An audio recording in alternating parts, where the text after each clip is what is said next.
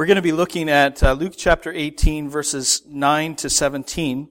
Ryan read over verses 9 to 14 already, but let's read it again and make our way down through verse 17 in our reading. Jesus also told this parable to some who trusted in themselves that they were righteous and treated others with contempt. 2 men went up into the temple to pray, one a Pharisee and the other a tax collector. The Pharisee, standing by himself, prayed thus, God, I thank you that I am not like other men, extortioners, unjust, adulterers, or even like this tax collector. I fast twice a week. I give tithes of all that I get. But the tax collector, standing far off, would not even lift up his eyes to heaven, but beat his breast, saying, God, be merciful to me, a sinner. I tell you, this man went down to his house justified rather than the other. For everyone who exalts himself will be humbled, but the one who humbles himself will be exalted. Now they were bringing even infants to him that he might touch them. And when the disciples saw it, they rebuked them. But Jesus called them to him, saying, Let the children come to me, and do not hinder them. For to such belongs the kingdom of God. Truly I say to you, whoever does not receive the kingdom of God like a child shall not enter it. Let's pray. Father, I pray that you would bless, mightily, powerfully bless this morning our time in your presence, in your word. Would you pour out on us your Holy Spirit? May each one here be filled so that we might take the word that you say to us to heart. And I pray, Father, that we would examine ourselves, and not only would our talk line up with your word, but I pray that our hearts would as well. May it be to your honor and glory. Everything that happens here, the words spoken, the thoughts that we mull over, all of it, Father, may it be to your honor and glory. In Jesus' name we pray. Amen. We come in Luke chapter 18, verses 9 to 17, to 2 of Jesus' more familiar, more famous paragraphs. The first paragraph that we're going to be looking at and spending most of our time on, in verses 9 to 14, is the parable of the Pharisee and the tax collector, who are both praying in the temple, but praying very different prayers, and coming, of course, from completely different trust. In the second paragraph, which we'll cover just briefly, Jesus commends to us the faith of a child, or a childlike faith.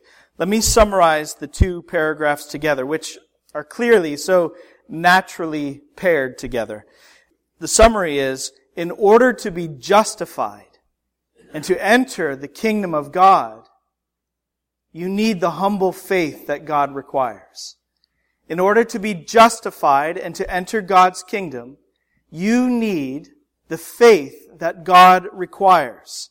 Now, these 2 paragraphs are quite easy, wouldn't you agree, to understand?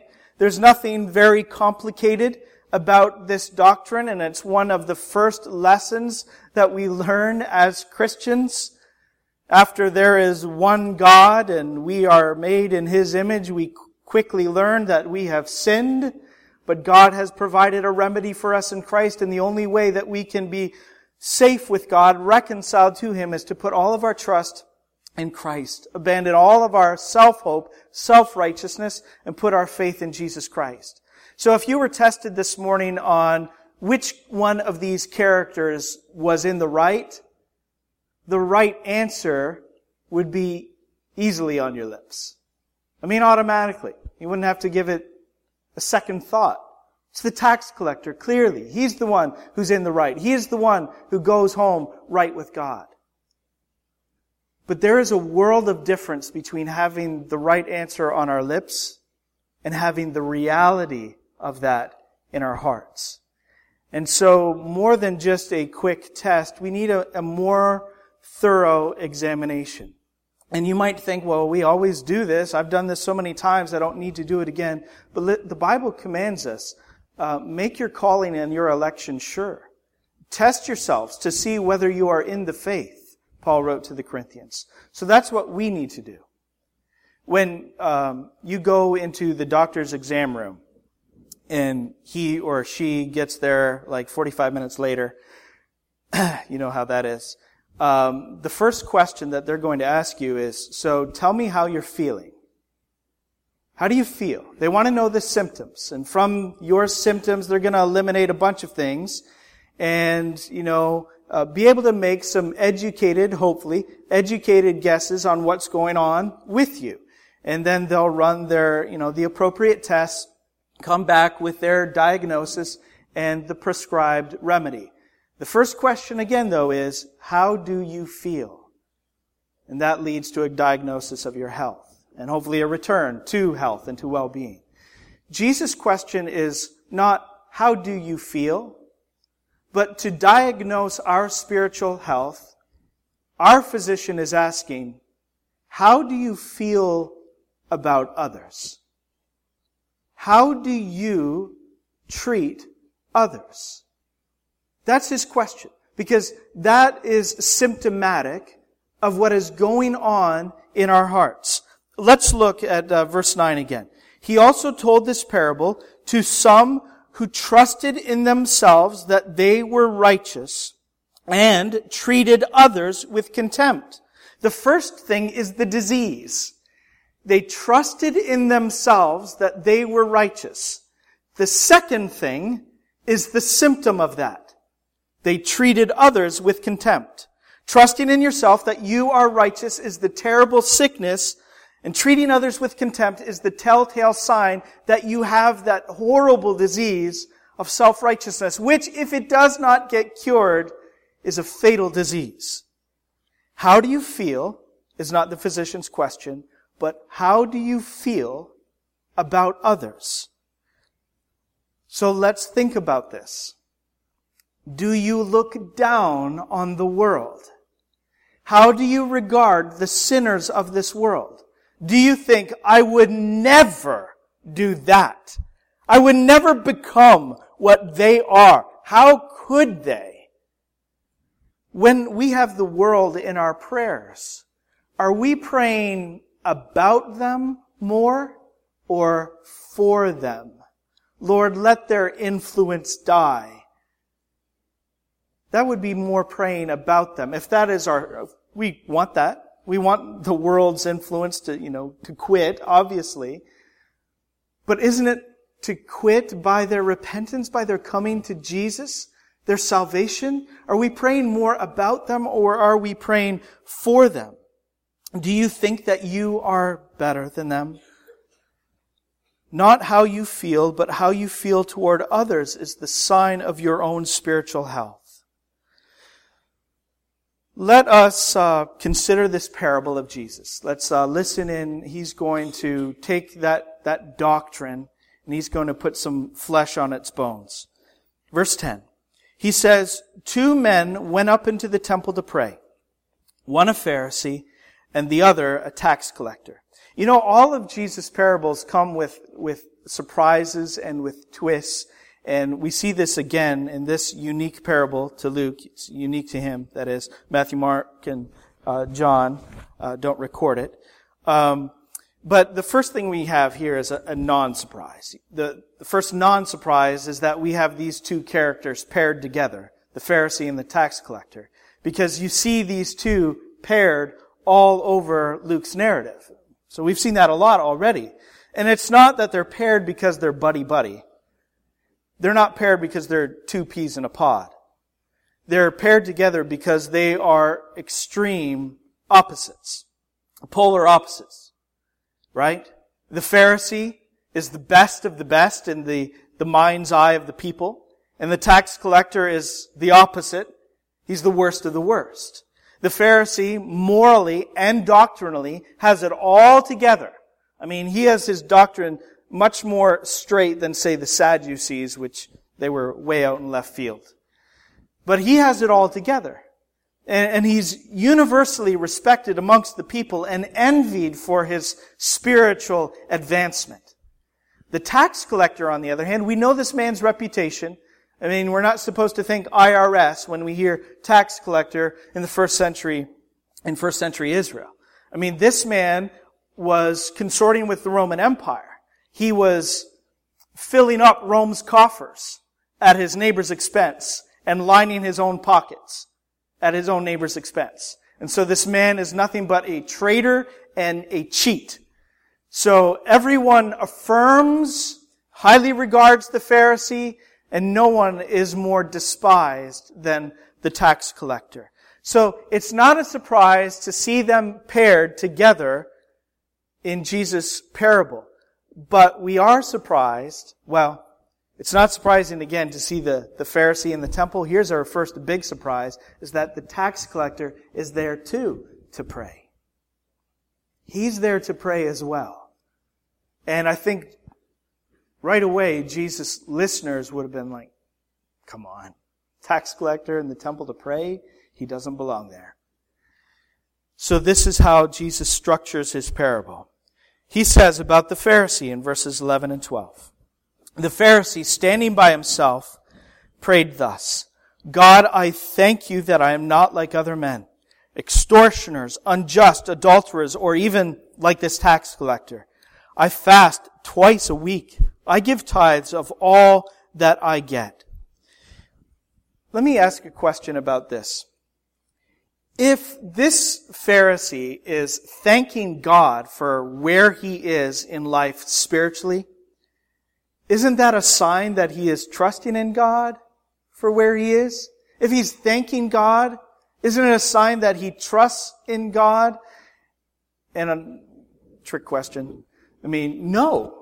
No, it's not a sign that he is trusting in God for where he is. It's no surprise that this man is starting off his prayer right.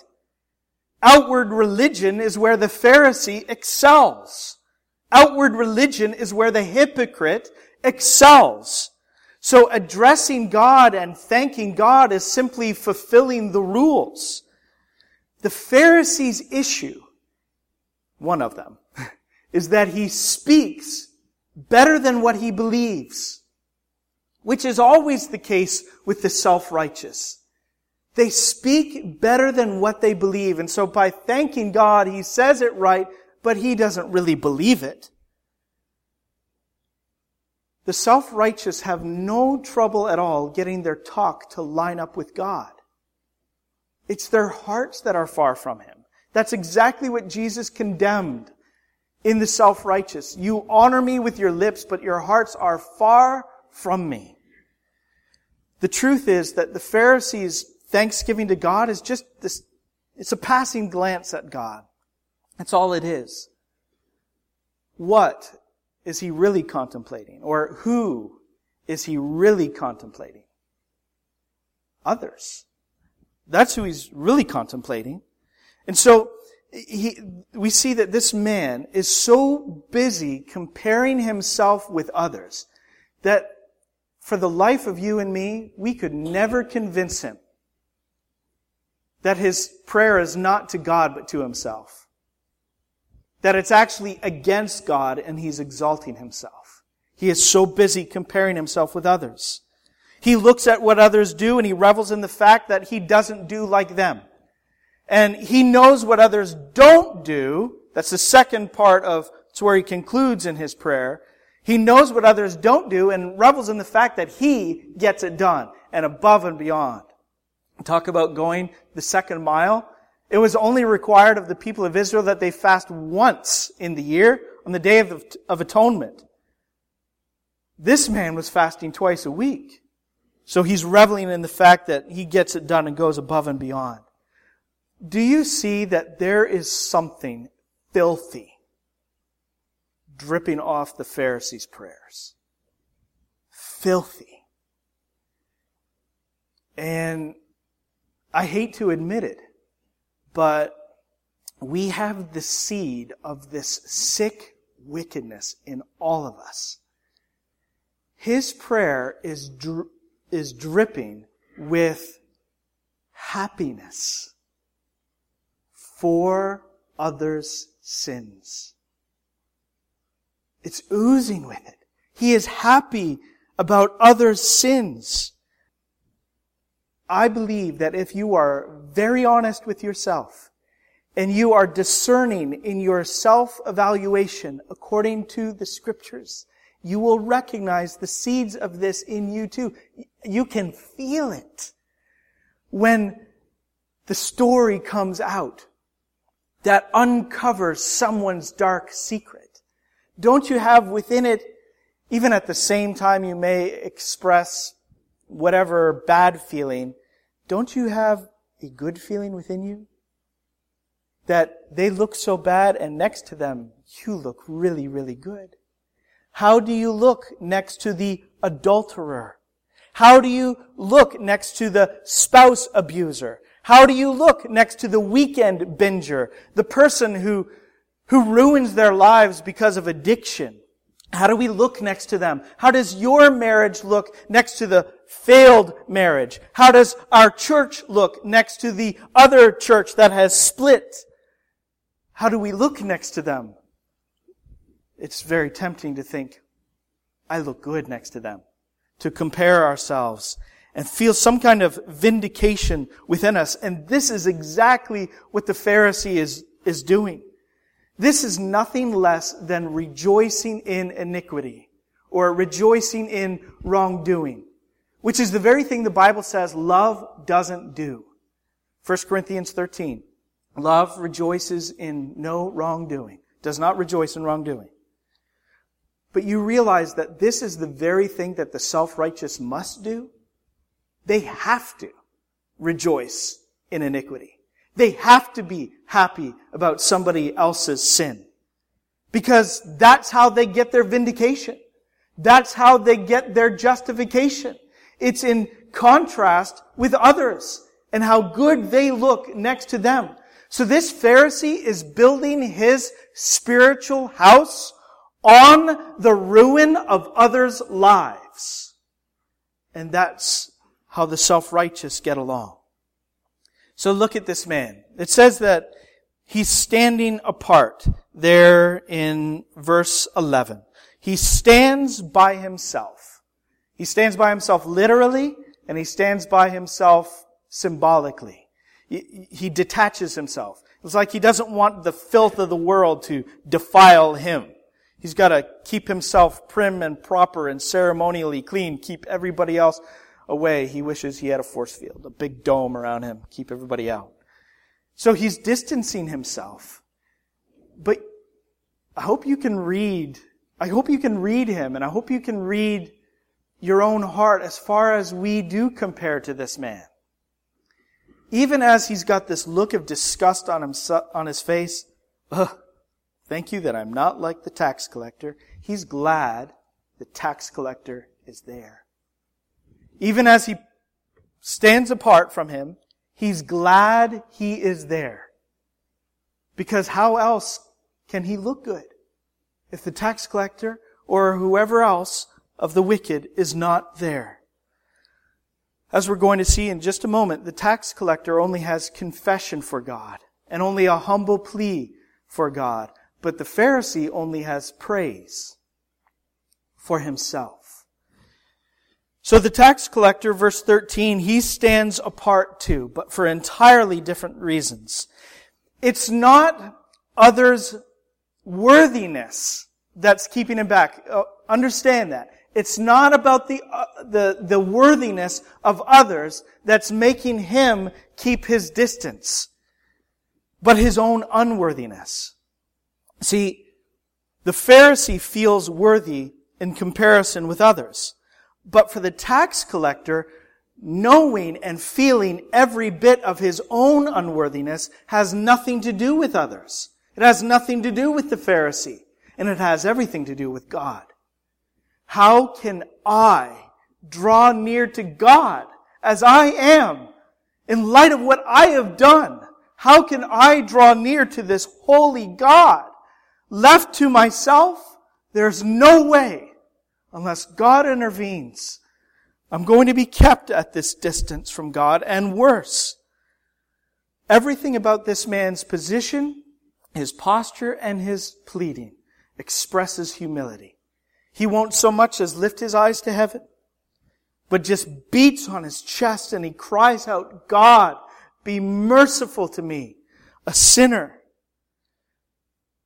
Comparing yourself to others in regard to worth and value and righteousness and spirituality is always pride.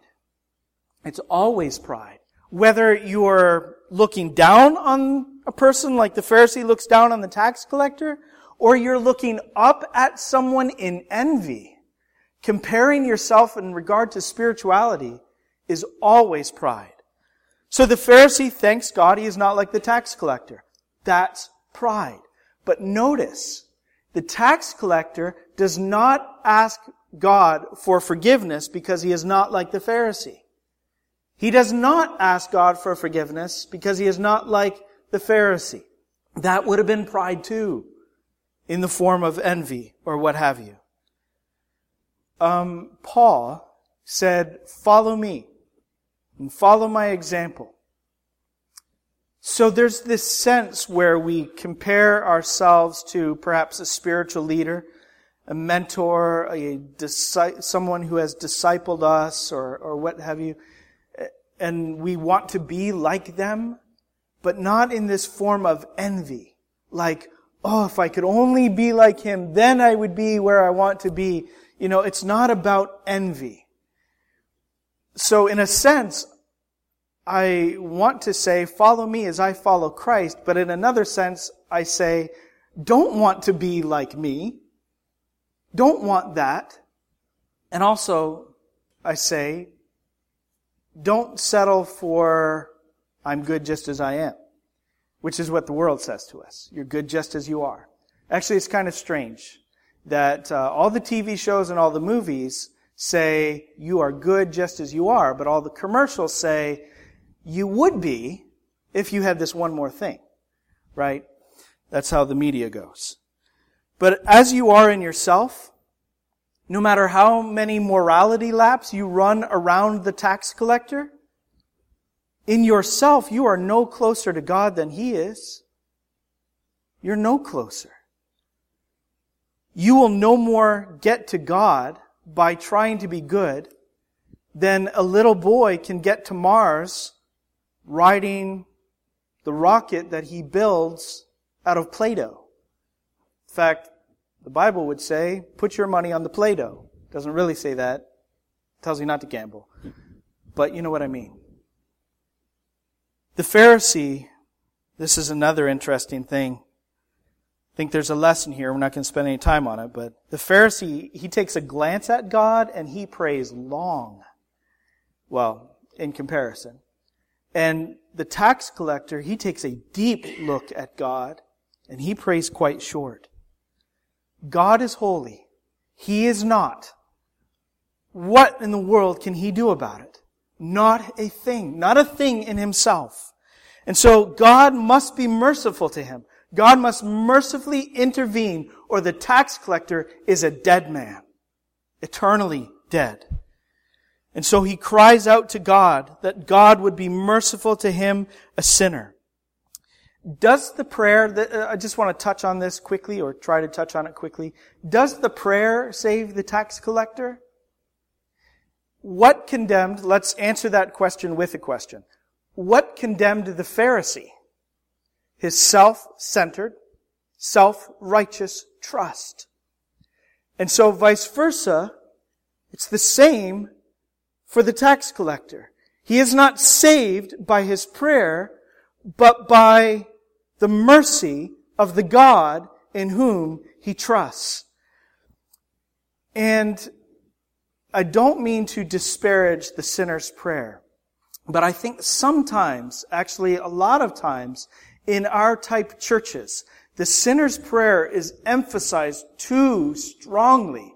And even on the individual level, we might say to someone, as I have done in the past, let me lead you in this prayer, follow me, repeat these words kind of thing. But I don't think that we need to do that. Because I believe that you won't be able to keep down the prayer of the heart whose trust is in God. If an individual can articulate words, not everybody can, could be in such a state on a deathbed where no more words can come. Or there are some people just physically incapacitated from getting speech out, intelligible speech. But where the words can be articulated, they will be if the heart trusts in God. I think I brought this up recently. It would be like Peter walking on the water, beginning to sink, and then not saying a word. Well, if you believe Jesus was going to save you, why would you not cry out, "Lord, save me?" Which is exactly what he did. Because his heart believed his rescuer was Christ. So, I don't mean to disparage the sinner's prayer. But that becomes too much of our emphasis. It's not prayer that saves. We trust in the God of mercy. By faith alone, by grace alone, through faith alone, we are saved. But the prayer will come. Prayer will come. I want you to hear the words of Christ in verse 14. I want you to hear the words, and if your heart, your sinful heart is clinging to Jesus, I want you to rejoice. It made me really happy just half hour ago or whenever it was when we were singing Before the Throne of God. I've said this before too. I'm just very thankful for Charity Bancroft. She's the author of that hymn. One of the greatest. And when I'm shaking hands and hugging necks and stuff when I get to glory, I'm going to look her up because what a tremendous song. One with himself, I cannot die. I cannot die. My life is hid with Christ in God. So Jesus says in verse 14, I tell you, this man went down to his house justified rather than the other.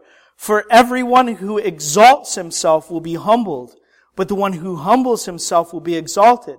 I think I frequently enough draw your attention to these little words, lego humin, that Jesus says at the first, which is translated, I tell you. Those three little words in English are very easy for us to skip over. And whenever I've told you about them before, Jesus is saying, pay attention. I am giving you something critical for your life, and you must take this to heart. But there's something else in this too. He is saying to us, I give you my word. I am bound to this.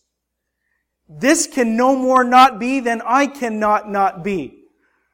Meaning, it's true, this is true. Listen, my name is on this. And he is saying, if this is you, you are justified. You are right before God. You are right with God. You are right in God. If this is you. If this is you. If you know that you are a sinner, absolutely lost and damned, unless Jesus Christ in the mercy of God intervenes. If you cry out in faith, God be merciful to me, a sinner, you are saved, you are justified, the God of the holy court has declared you innocent, righteous in His Son. Jesus' name is on it. That's what He means when He says, I tell you. God loves the humble cry, and He never fails to answer it. Let's look at the next few verses. Verse 15 again. Now they were bringing even infants to Him that He might touch them. And when the disciples saw it, they rebuked them. For whatever reason, the disciples are being merciless here and just mean. Today, society more idolizes children than would say, keep them away.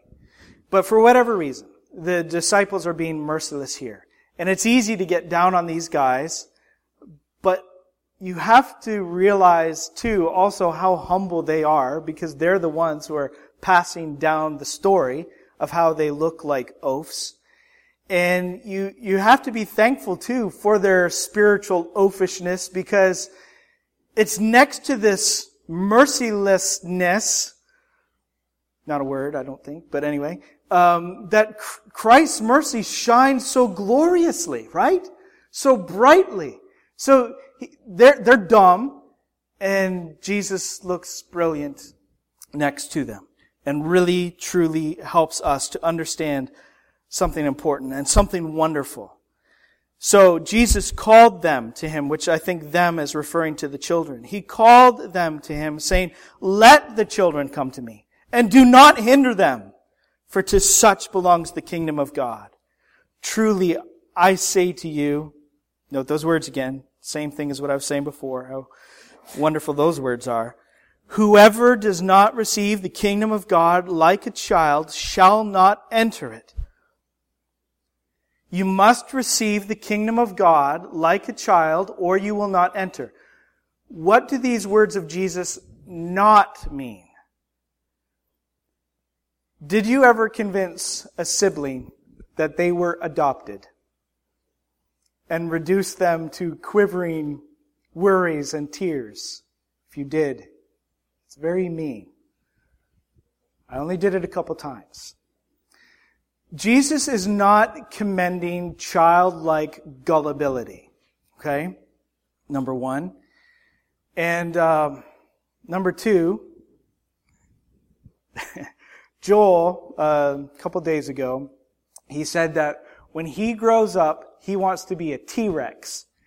And Chewie is going to be a monkey. And if you don't know, Chewie's our dog. Jesus is not commending to us childlike ignorance. Not gullibility and not ignorance. And another little story about Joel.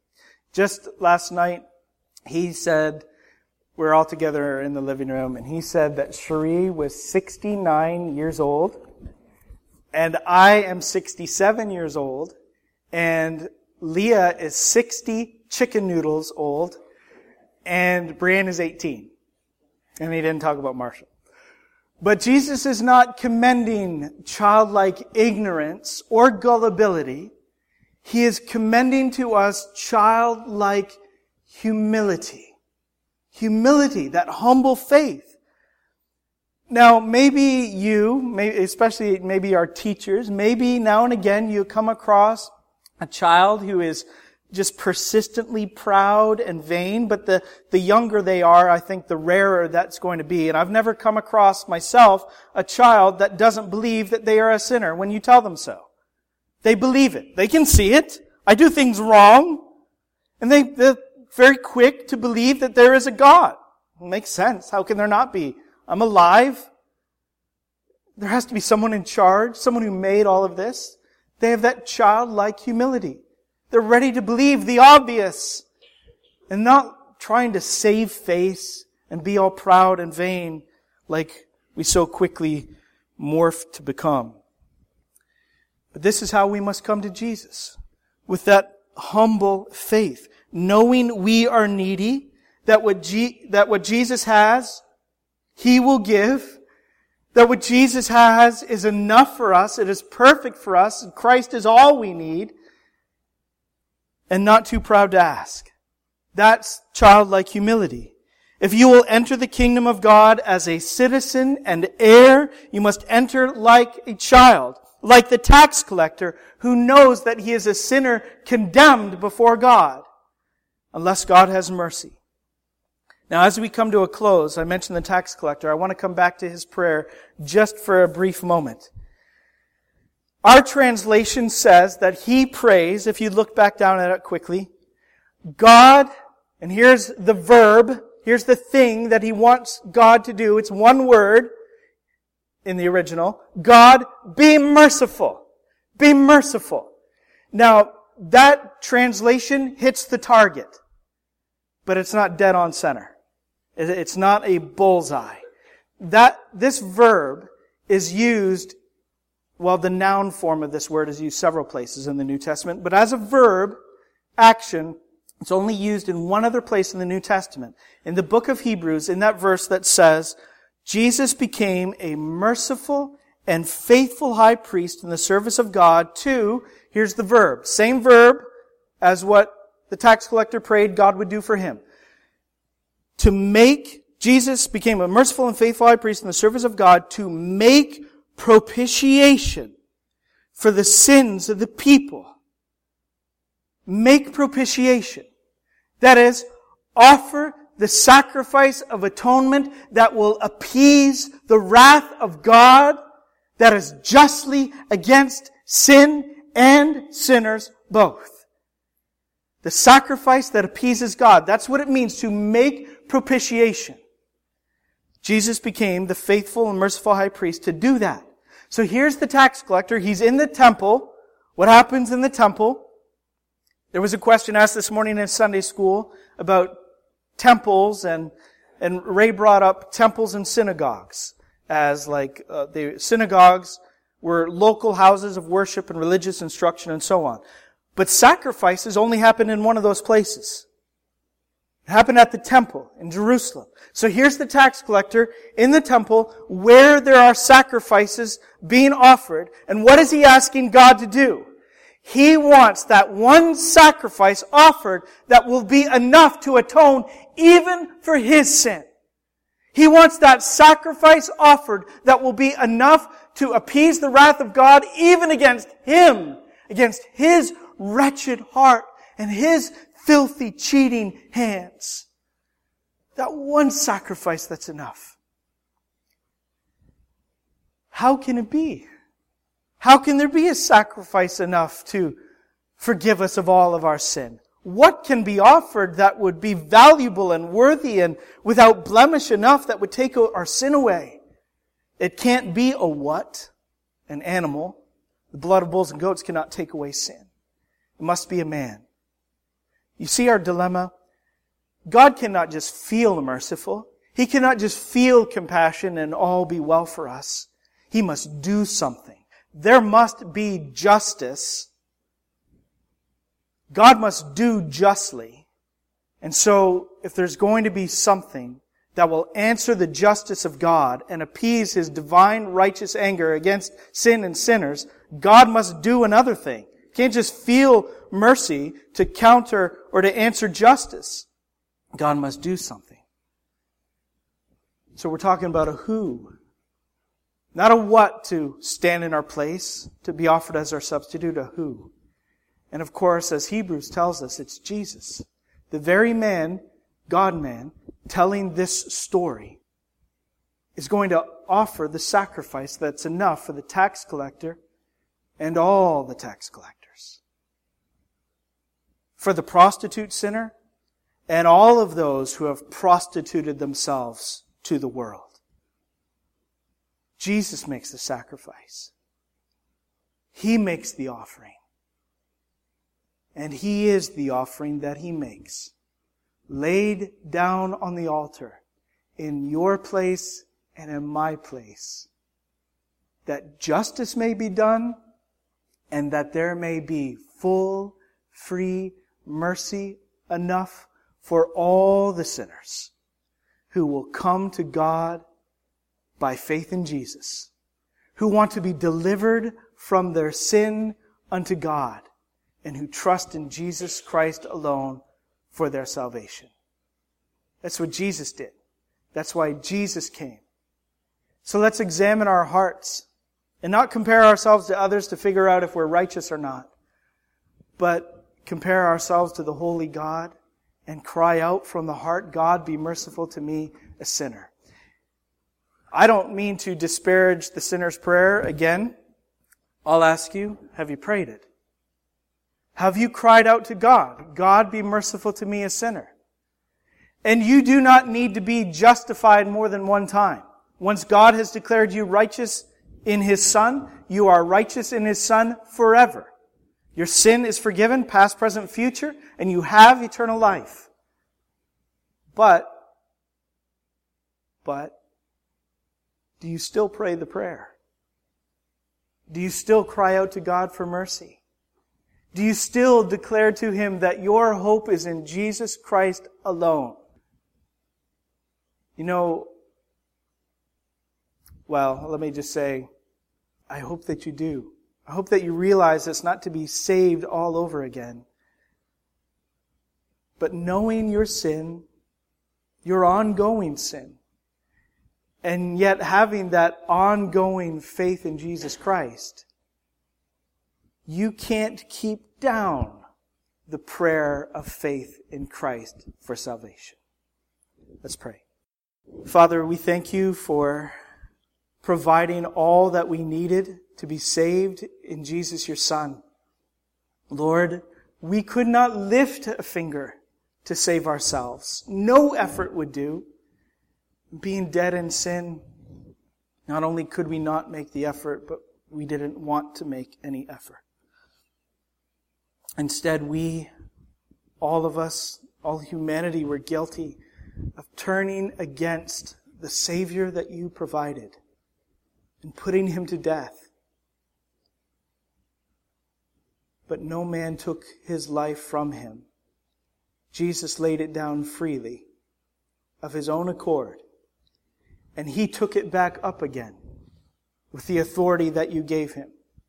He is risen so that now we come to you through the crucified and living Jesus Christ to be saved. And I pray, Father, that every single person here would have that childlike trust, clinging to Jesus and Jesus alone.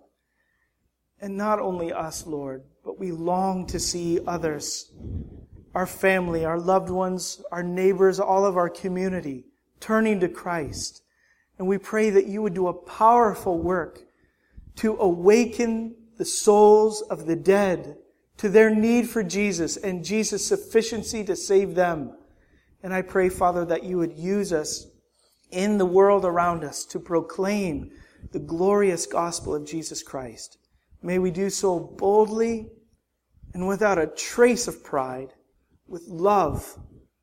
Help us to proclaim the truth, that others might hear and might come to Christ to be saved. We ask these things in Jesus' name and for his sake. Amen.